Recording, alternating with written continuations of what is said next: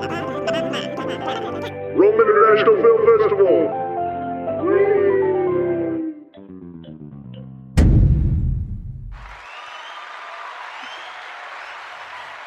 Welcome to the Rome International Film Festival podcast. Let's hear from the crowd again.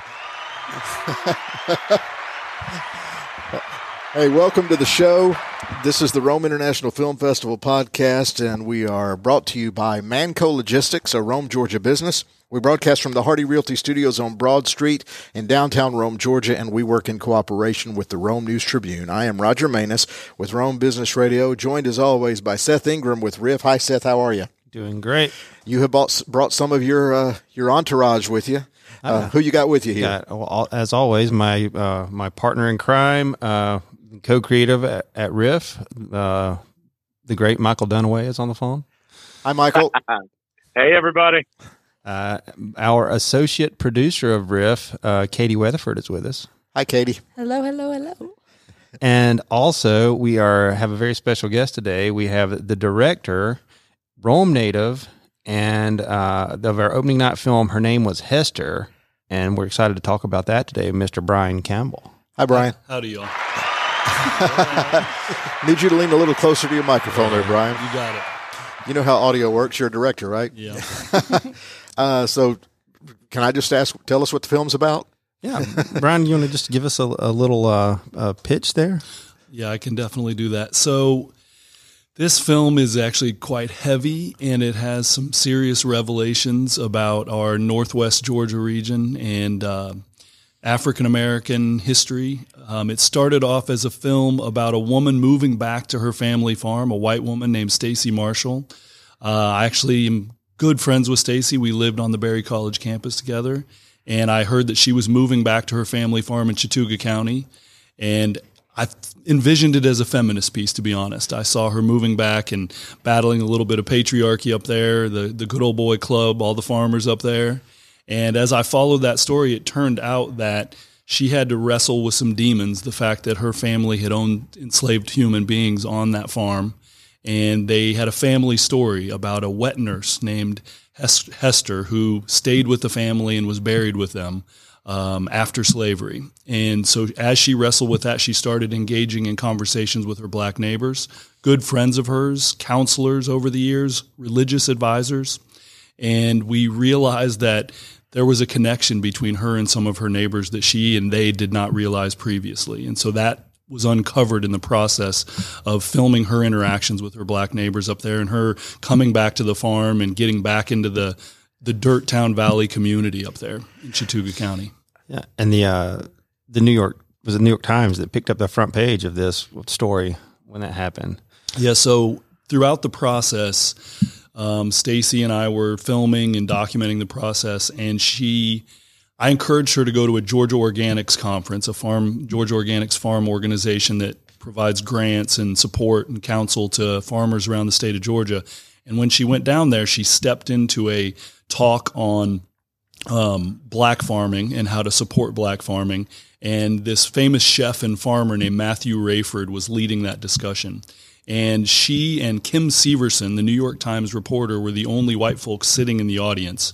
And during a Q&A after that discussion, Stacy stood up and made the difficult announcement that her family had held enslaved human beings on their farm, and she wanted to try to amend that with her community. She wanted to engage in some form of reparations or reconciliation. And as we show in the film, the response from those black farmers in that meeting, it was profound. They all kind of gasped at the fact that she was willing to share that with the audience. So Kim Severson, the New York Times reporter, was in the audience and followed up with Stacy. And we simultaneously tell Stacy's story and the story of Kim following the story that eventually becomes the front cover story on the July 4th, 2021 New York Times. Wow. Powerful stuff. Yeah. So we're excited. This is the world premiere. Yep. International premiere here at Riff. Okay. It's interesting to me. So it's a doc. It is a doc. So yes. you had a vision of what you thought it was going to be, but you're having to change gears as director as it's unfolding in front of you. So talk about that process.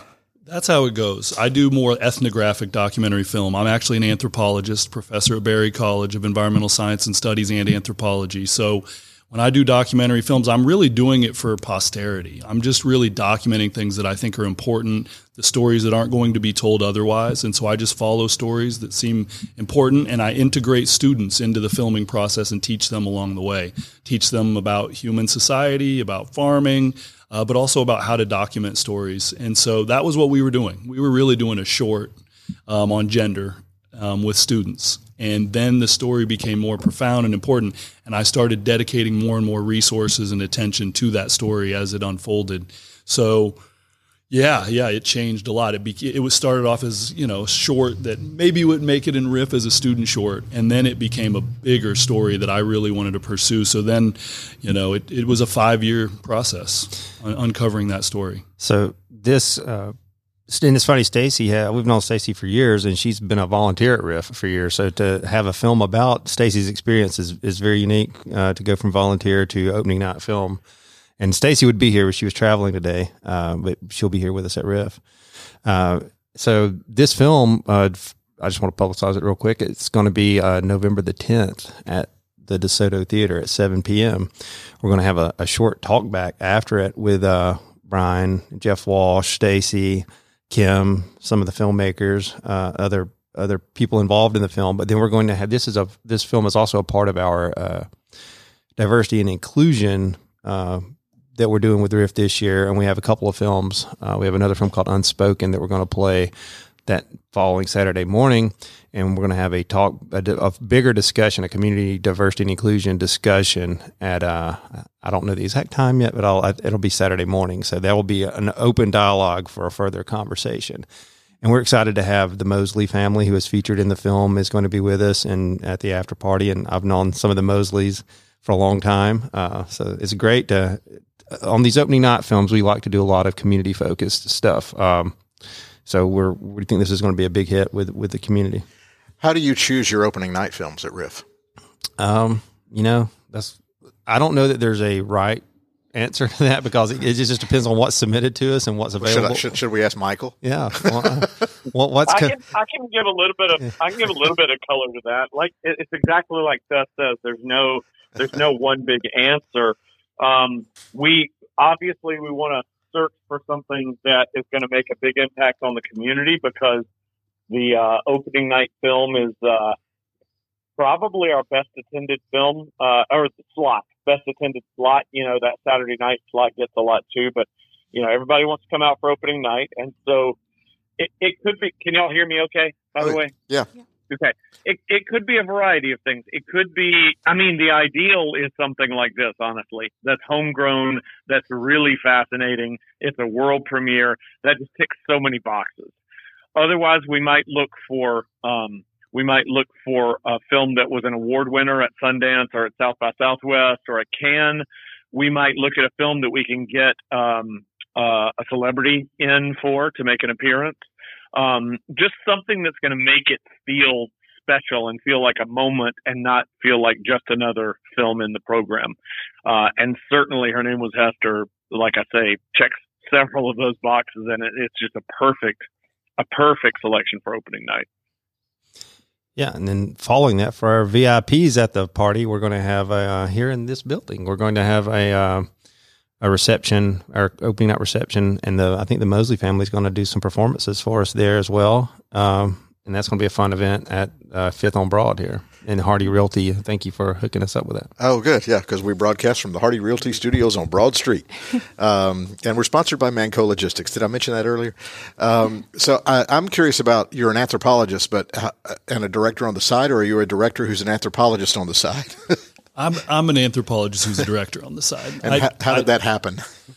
Oh, goodness. I've always been fascinated and involved in film because it gives a lens into culture. It gives access to these stories and cultures and brings them alive. So I've always wanted to use film in my teaching. So I pursued a PhD in agricultural and environmental anthropology at University of Georgia. Go Dogs. Yeah, go Dogs. And so I've taught in different states, and I ended up with an opportunity to start an environmental studies program at Berry College. And I showed up here, and I had already made 3 documentaries at that point, and that began because I was so interested in film and I knew the power of film, and I knew frankly, the impotence of academic publications on affecting the general public. And so I started pursuing film more than writing academic publications once I knew I could get tenure. Because tenure is, you got to get tenure first, and that means you've got to write those publications. But once I was confident with that, I started pursuing film more because of its ability to document things for posterity and to engage the general public in tough discussions about things that otherwise are not treated in mainstream media. So I actually had a student who was a film major who pursued me to make a documentary about an agricultural project that I ran. And I ended up kind of behind the scenes with him. I produced the film, set up the interviews, and set up all the logistics for filming. But then I loved being behind the computers with him doing the editing and learning that process. That was 15 years ago. And so then I just continued. I continued documenting important stories and learning more of the craft. I usually am more of the storyteller, the researcher, and the writer. But then I kind of had to develop some other skill sets. And so I started envisioning how to set up the shots better and being on site. And so I've kind of moved into the position more of a director and producer. Well, yeah. And this is not your first film that's played at RIFF either. No. And that's why the international premiere is here.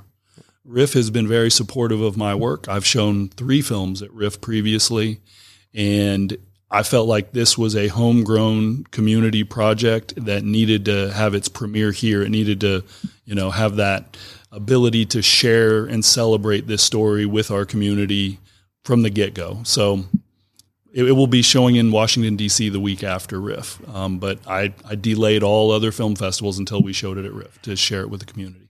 Okay, so I'm a novice here to the industry. Everybody else here is an expert. So that's your goal. Get it at as many film festivals as possible. World premiere here, but in order to get the film out, how do you do that? Like film festival by film festival, word of mouth? So I'm not trying to get it in as many film festivals as possible. It's more strategic. Okay. I would like to get it into some of the bigger documentary film festivals and get some attention to it. But frankly, again, this is a community project. I'm not looking for accolades or, to make a big deal about it. The film is quite good. Jeff Walsh, our editor, is spectacular.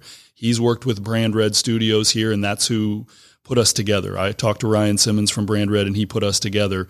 But from here, we'll get it in strategic film festivals. So I've submitted to several documentary film festivals, and the Atlanta Film Festival does not like to not be a premiere, And I said, well, sorry, Rome's got the premiere.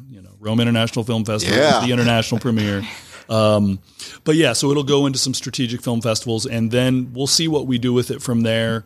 But we want to get the general public to be able to engage with this film. It tells a really important story for what's going on in our society today, and it's all about reconciliation and restorative justice. And again, I'm the rookie here who doesn't know how are you funded? How do you pay for the cameras and the editing and the? So as a faculty member at Berry College, this is part of my research. So a lot of the equipment I'm able to use funding from my budget at the university, but then I get grants. So we do faculty development grants, and then I got a Georgia Humanities grant, and it's very important that I recognize them for their support of this project. Georgia Humanities provided us with a grant that allowed us to continue and complete the film to pay our editor, Jeff Walsh, who's done a great job. And from your perspective, Seth, docs, what's the regular narrative? Does the film festival cater to all types? We do, and it's from year to year. It's very different. And Michael can speak to this as well. But this year we are very doc heavy. I think we have twice the amount of docs as we have in the feature category as to the narratives. But it's not always that way. I think last year was very narrative heavy. So it's just it just depends on what's out there and what's available and what we select and who we can bring to the festival and what it brings to the community. It's a whole puzzle to put together. You got any thoughts on that, Mike? Michael, are you out there? Yeah, I'm here. Yeah, it's weird. I've been doing festivals a long time. I know Seth has as well, and you kind of have to when there's a I was friends with the late great Peter Bogdanovich, and he used to talk about how, you know, you could plan and you could dream up a movie, but at some point you had to just listen to the movie telling you what it wanted to be, you know, when you were on set. And I kind of feel that way about a festival. You know, it's much more art than science, and there's just some years that, like Seth says, you find more great docs, or there are more great docs that are available to you, or you know, whatever it is. But the goal is always to have, you know, the best overall program that we can, and we kind of trust our audiences to kind of go with the flow. And if we have more docs one year and more narratives the next, more international one year, more domestic the next, whatever it is, we just want to find the best films to share with the community. Yeah, how do y'all, we mentioned how you maybe select the opening night one, but just all of the films that are in the festival, what's the process for that? How do y'all? Well, we're open to submissions, and we get, you know, some years we get over 1,000 submissions. So we have a team of about 40 people that just screen all the films, and you know, the cream kind of rises to the top. They get ratings, but if we only have room for so many animated shorts, so there may be a lot of animated shorts that don't get put in because we don't have that room from the program. And that's so a lot of times some of the best films don't get selected, not because they're not great films, just because we have to build a program that honors the categories that we have available. And we also try to get things that we think we can build an audience around, and just be diverse as well. So there's a lot of mandates on what we do to curate it. But it's, you know, it's just like I said, it's a puzzle. Every year it's a puzzle, and putting the schedule together, when we're running 3 screening venues and trying not to compete something up against something else that you think that a different audience would want to see. I mean, that's a whole nother puzzle piece together. So you don't want to play 2 documentaries up against each other, and you don't want to play. So, well, for instance, we may play a scary horror film up against a documentary or you know, something like that. So we just have to be very cognizant of how we fit it all together. And that's what we're in the process of doing right now, and trying to get our schedule out by Monday. So. Yeah, I was going to say, how swamped are you guys right now? You don't want to know. It's overwhelming. You know, we also want to try to get something for everybody, and we don't want to have the schedule skew too much to one audience than another, because there are a lot of different audiences. You know, I remember when I made my very first documentary, which was called The Man Who Ate New Orleans, which was more than a food documentary, but I guess you would classify it as a food documentary. And I didn't get into Atlanta Film Festival. And I was like, what the heck? How could I not have gotten into Atlanta Film Festival? Because this was, I thought, a really great documentary. Well, it turns out by the time I got them the film, they had already accepted a pretty big documentary about food, and were planning a big event for it. And they were like, you know, it's just like two food documentaries in a year seems like a lot, you know? Which, regardless of whether that was the right decision, it just does give you an idea that there's a lot more that goes into it than, you know, here's our list of the top 50 films we've seen, and let's just program 1 through 20, you know? Yeah. It's definitely a puzzle, but, we're very fortunate that we get a good mix of local films, and sometimes we have to go out of our way to kind of pull something in to curate something to fill a spot. But for the most part, we get a broad selection, and being international film festival too, we also try to do a lot of international films, which, you know, and we're doing this over a period of 3.5 days. So 83 films in 3.5 days is a lot. But no, but let's get back to her name was Hester here a little bit too. So when you did your test screening, we did a test screening out at the college, at Berry College. Have you modified it any since that time? Yeah, that's a good question. So we did a serious color correction. We did a lot of audio. We did a master audio, so it's all cleaned up. All the audio is cleaned up.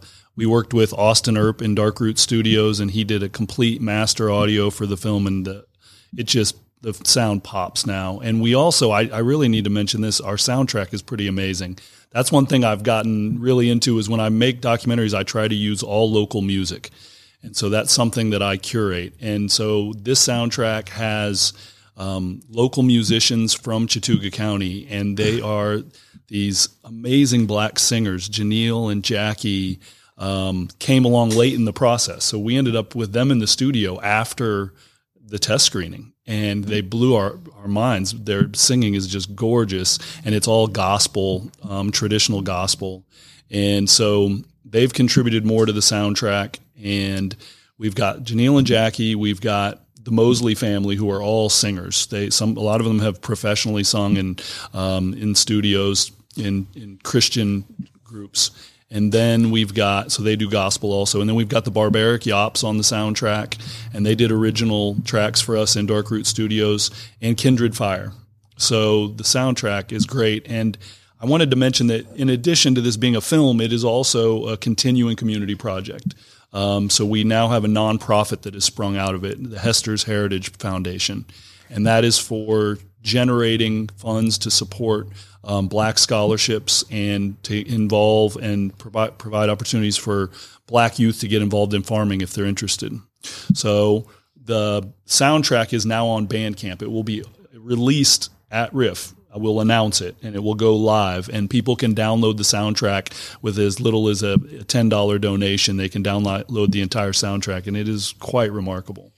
Yeah. So I've worked with Austin before too. Austin Earp and Dark Root Studios, fantastic musician, and half of the band Kindred Fire, which the other half, Haley Smith, is the diversity and inclusion coordinator at Barry, and she will be hosting our talk back after the film and leading the discussion Saturday morning as well. And she's also featured in the film. Talk a little bit about her role. Yeah, that's all completely accurate, and it's exciting. So she is now in charge of our diversity and inclusion projects and community outreach at Barry College. She's on the right hand of our president, Stephen Briggs, and she and I will be continuing to develop discussion guides and lesson plans associated with the film so that they can be used in perpetuity. The Georgia Humanities Council is very excited about us developing additional resources so that they can be used in schools throughout the state and beyond. So Haley, she ended up in the film inadvertently. She agreed to allow us to use her song that she had written and Kindred Fire performs called Roots. I thought it was a perfectly appropriate song. It's very powerful.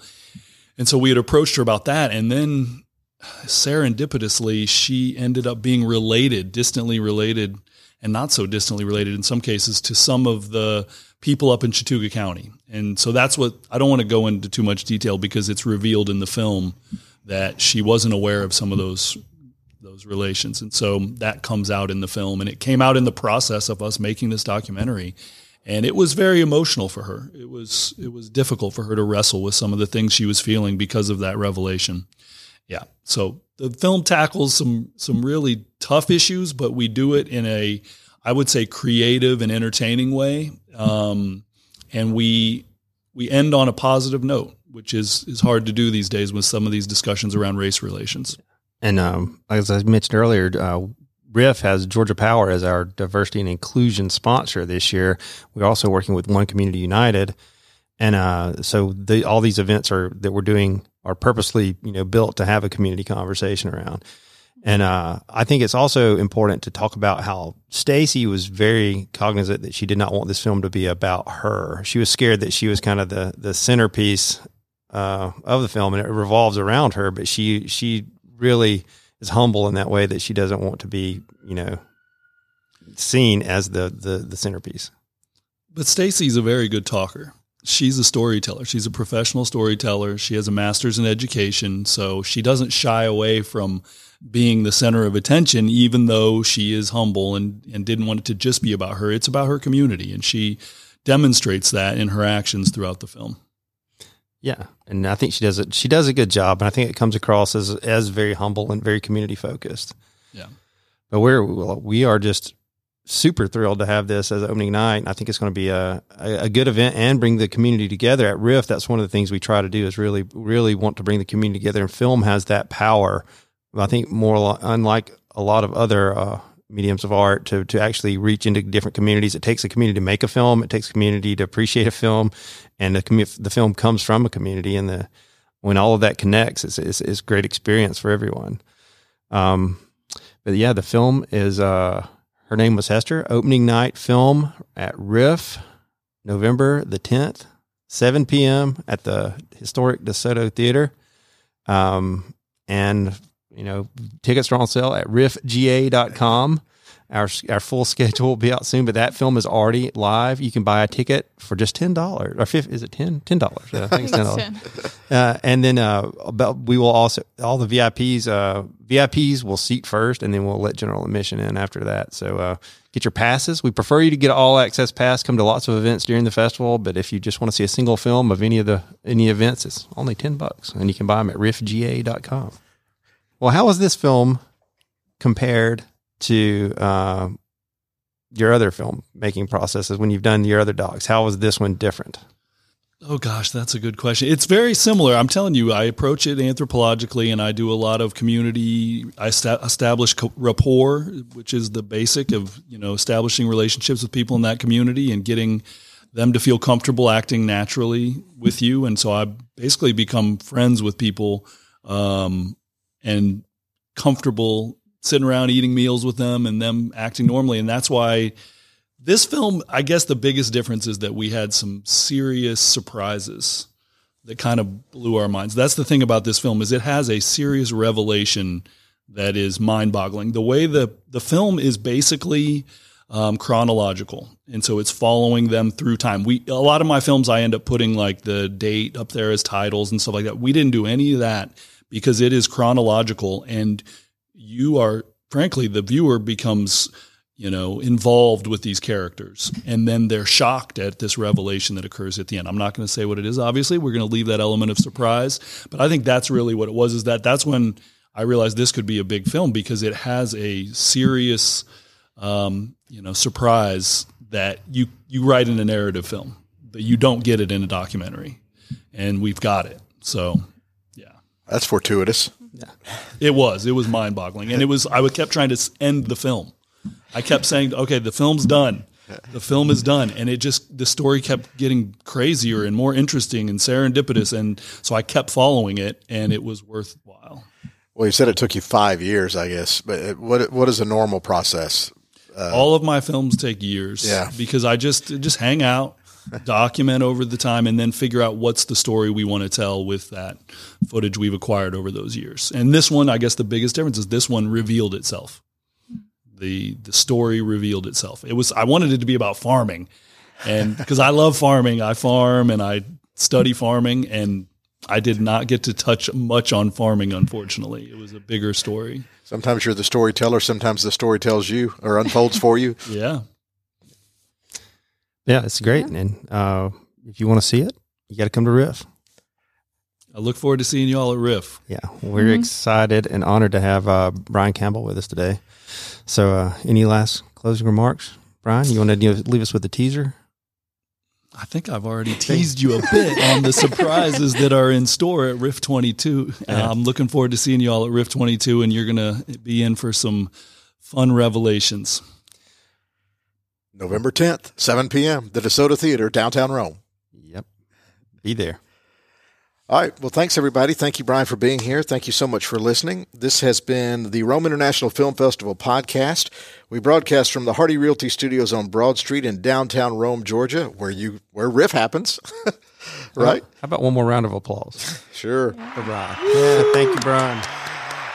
The Riff podcast has been brought to you by Manco Logistics, a local corporation and that's in the logistics business, and we work in cooperation with the Rome News Tribune. You've been listening to the Rome International Film Festival podcast here on Rome Business Radio. I'm Roger Manus. Thank you so much for listening.